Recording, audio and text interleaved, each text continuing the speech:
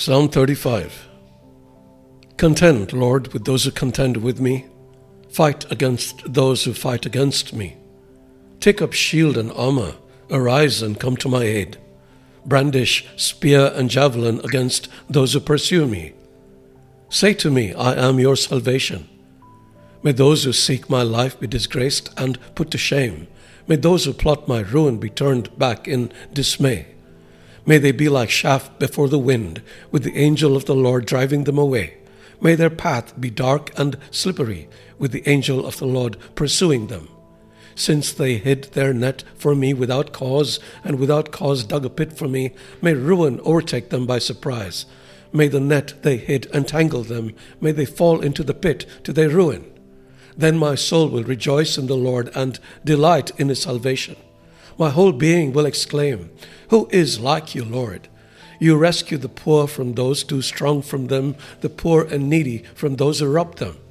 Ruthless witnesses come forward. They question me on things I know nothing about. They repay me evil for good and leave me like one bereaved. Yet when they were ill, I put on sackcloth and humbled myself with fasting. When my prayers returned to me unanswered, I went about mourning as though for my friend or brother. I bowed my head in grief as though weeping for my mother. But when I stumbled, they gathered in glee. Assailants gathered against me without my knowledge.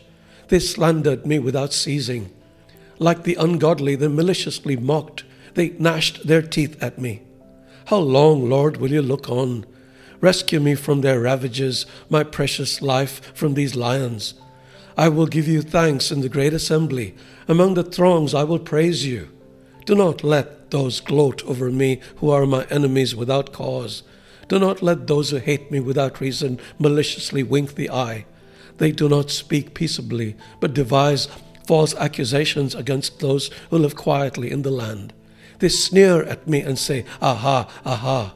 With our own eyes we have seen it. Lord, you have seen this. Do not be silent. Do not be far from me, Lord. Awake and rise to my defense. Contend for me, my God and Lord. Vindicate me in your righteousness, Lord my God. Do not let them gloat over me.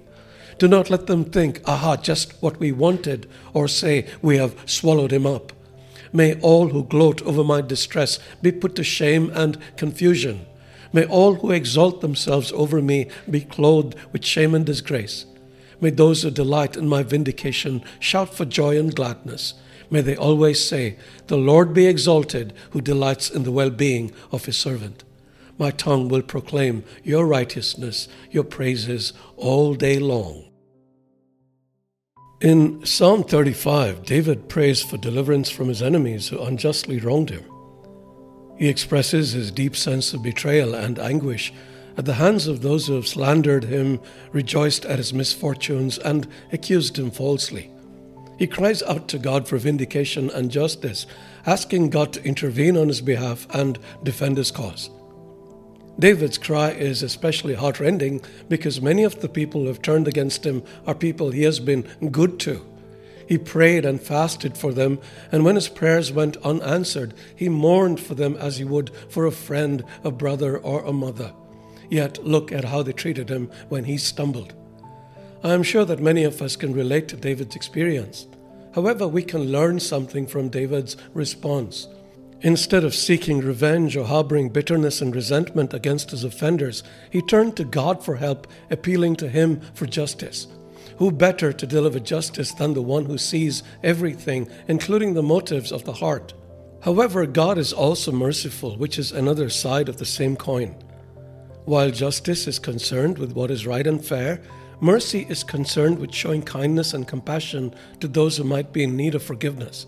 In other words, justice is about giving people what they deserve, while mercy is about giving people what they do not deserve. Now, it is instinctive to appeal to God for justice rather than ask him to be merciful to our enemies because we want them punished. However, we should remember that if God chose to exercise justice universally, we would all be in trouble because the wages of sin is death, and all of us are sinners. Consequently, as sinners in need of mercy, let us move beyond David's example of forsaking vengeance and appealing to God for justice. Let us follow Jesus' example instead by appealing for mercy. When he was dying on the cross, Jesus said, "Father, forgive them, for they do not know what they are doing." It isn't always easy to do, so let us remember what Jesus said. Blessed are the merciful, for they will be shown mercy. God bless you. Do you seek justice for the evil perpetrated against you? Or, like Jesus, would you ask God to be merciful, especially given the fact He is merciful to you? Think about that today. Please read the psalm from your Bible before you sleep, and try to memorize one verse in it that touched your heart, to make these reflections more meaningful. To subscribe to this podcast, please WhatsApp +9 190821011605. Thank you for listening.